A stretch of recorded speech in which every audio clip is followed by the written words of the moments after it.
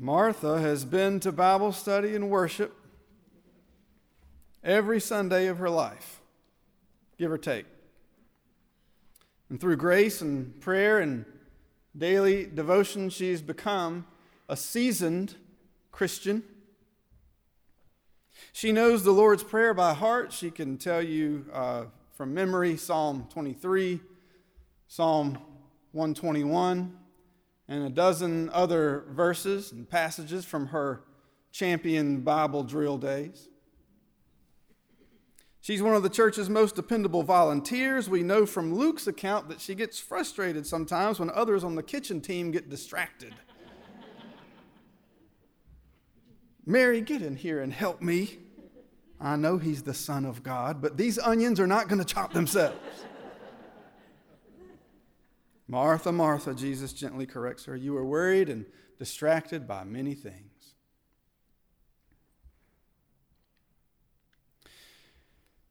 But today in John's account, she couldn't be more focused. Her brother Lazarus has died. If Jesus had been there, he would not have died. And she lets Jesus know it. For if practical Martha's seen one funeral, she's seen them all. The dead, in her experience, do not tend to come stumbling out of their tombs alive. Then, to the astonishment of everyone at the visitation, Jesus cries out with a loud voice, Lazarus, come out! And Lazarus comes out from his tomb, still bound and staggering. He is breathing. He is walking. He is alive. But Mary, who already believed in the resurrection, is just as slack-jawed as all of her neighbors. Step back with me to the moments leading up to this amazing sign. This is the seventh and final sign John reports in his gospel account. In fact, John's gospel is divided in sort of two books, a book of signs and then a book of glory. We're here right on the cusp, the hinge between the two books. There have been 7 signs thus far.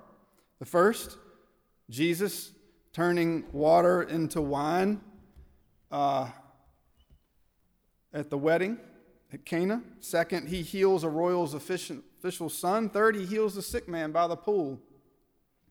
Then he feeds the 5,000 people. Then he walks on water. The 6th sign is the man born blind, heals him with the muddy paste. This brings us to this sign, this 7th and final sign, raising Lazarus. This is the context for Mary's scolding Jesus for taking his sweet time getting to Bethany. Remember that part. She knew the power that he had. She's seen the signs. She knew he could heal people. She knew he had power to avert death as long as he get there on time. So she sent a telegram, which Jesus received. We have record of Jesus getting the text. Read receipts on his text. We know he got the message. Then he promptly waited 2 days. If you'd been here, you could have cured him while he was sick, and he'd be standing here with us, and he'd be helping me with dinner. I called you, you didn't pick up. Don't act like you didn't get my voicemail. What's the use of being best friends with somebody if you can't come and heal them and you know how to heal them? I just kind of imagine like a Holly Hunter type character. Just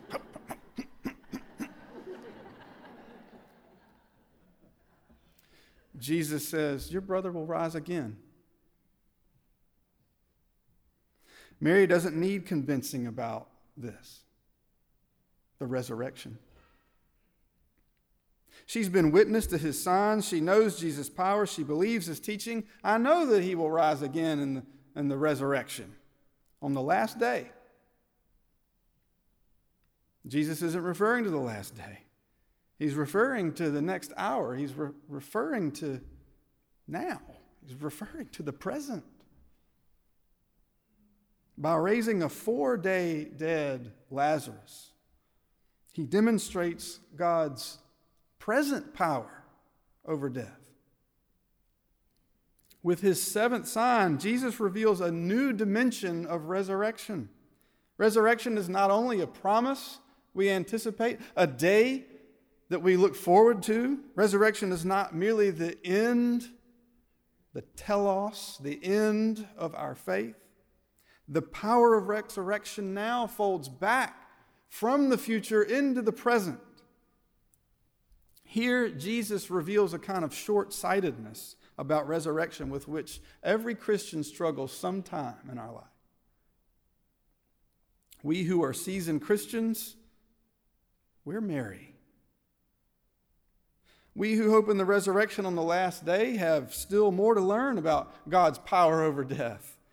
Jesus' raising of Lazarus begs a crucial question then. What little resurrections are we overlooking in the present as a result of our faithful farsightedness? We see resurrection coming on the horizon. I know it. I believe it in my heart. I recite it. I know the Apostles' Creed. I believe in the resurrection.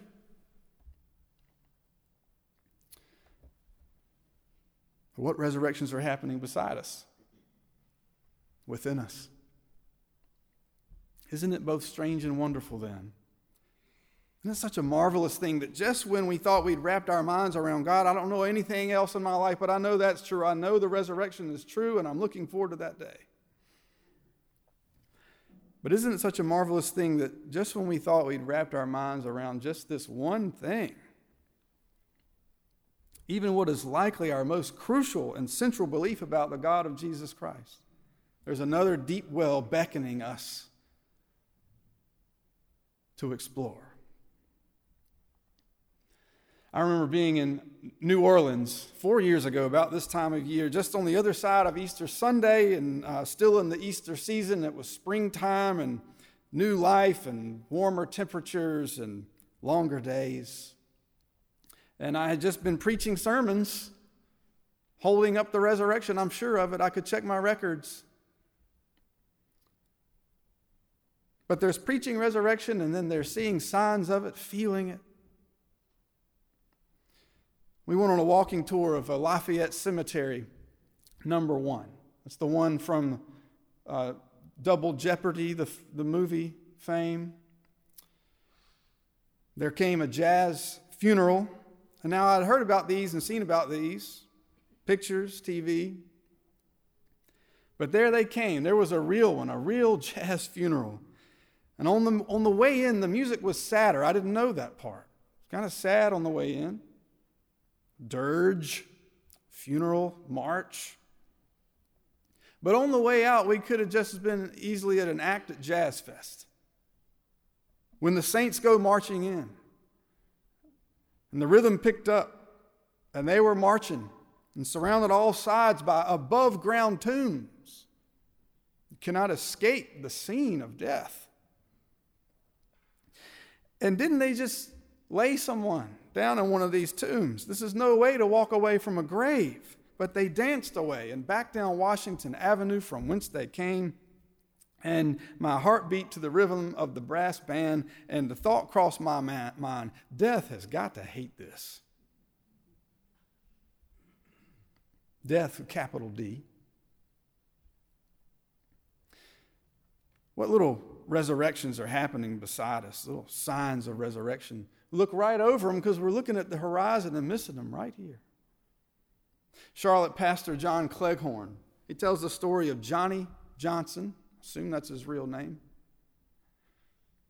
Johnny Johnson is a banker by profession. He grew up a Christian, born in the church every Sunday, he said. He said, church was just what you did on Sunday. He's just one of those guys. Many of you have been that person. But then Johnny came out, discovered more about himself, came out to friends and family. And this was at the height of the AIDS epidemic. 1980s, his friends, people he knew, dying, being overlooked. left alone, pushed to the margins. And the church was silent, he said. I got very angry and I left the church. I didn't leave God. I still prayed occasionally, but I did not come to church. I did not support the church. Years later, a friend invited me to church and I came kicking and screaming. Then I cried, he said, for the entire hour. He said this church is for everybody. It's black and white, and it's gay and straight, and it's rich and poor, and I think my identity, my gifts, I am an asset here. I'm free to be me. And the thought crosses my mind. There goes Lazarus, stumbling out of the tomb, pulling off his strips of cloth. Death has got to hate that.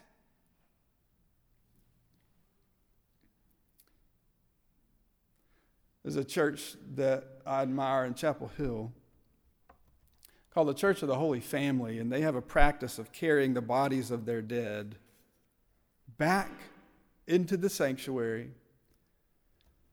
and placing them on the baptismal font. Their baptismal font is out ahead. It's over to the side. It's a kind of pool with a wall around it, large enough, sturdy enough to place a coffin on. And so that's what they do. They bring their dead into the sanctuary. They place them, their coffin, their body, in ancient tradition, back in the place where they were born and where they had already died with Christ. And the congregation gathers to remember this child of God, and they carry her to the place where she has already died, already been raised to walk in newness of life. The connection cannot be lost on anyone. She has died, but she is alive to God. I am convinced that death hates that. By the way, side note, I think it's a good practice in this case to, as Tom Long says, habeas corpus at a funeral. Have a body. Bring the body in. Don't leave it only to others to care for. We care for the body. This is an ancient practice. We take the body of the dead, our friend, our brother, our sister, our family, and we walk with them all the way to the end and sing with them all the way to the end. Don't sterilize my funeral service. If I go, I want you all to know, you've heard it here first, habeas corpus, have a body. Wash my body and wrap it in a baptismal robe. I don't need a suit.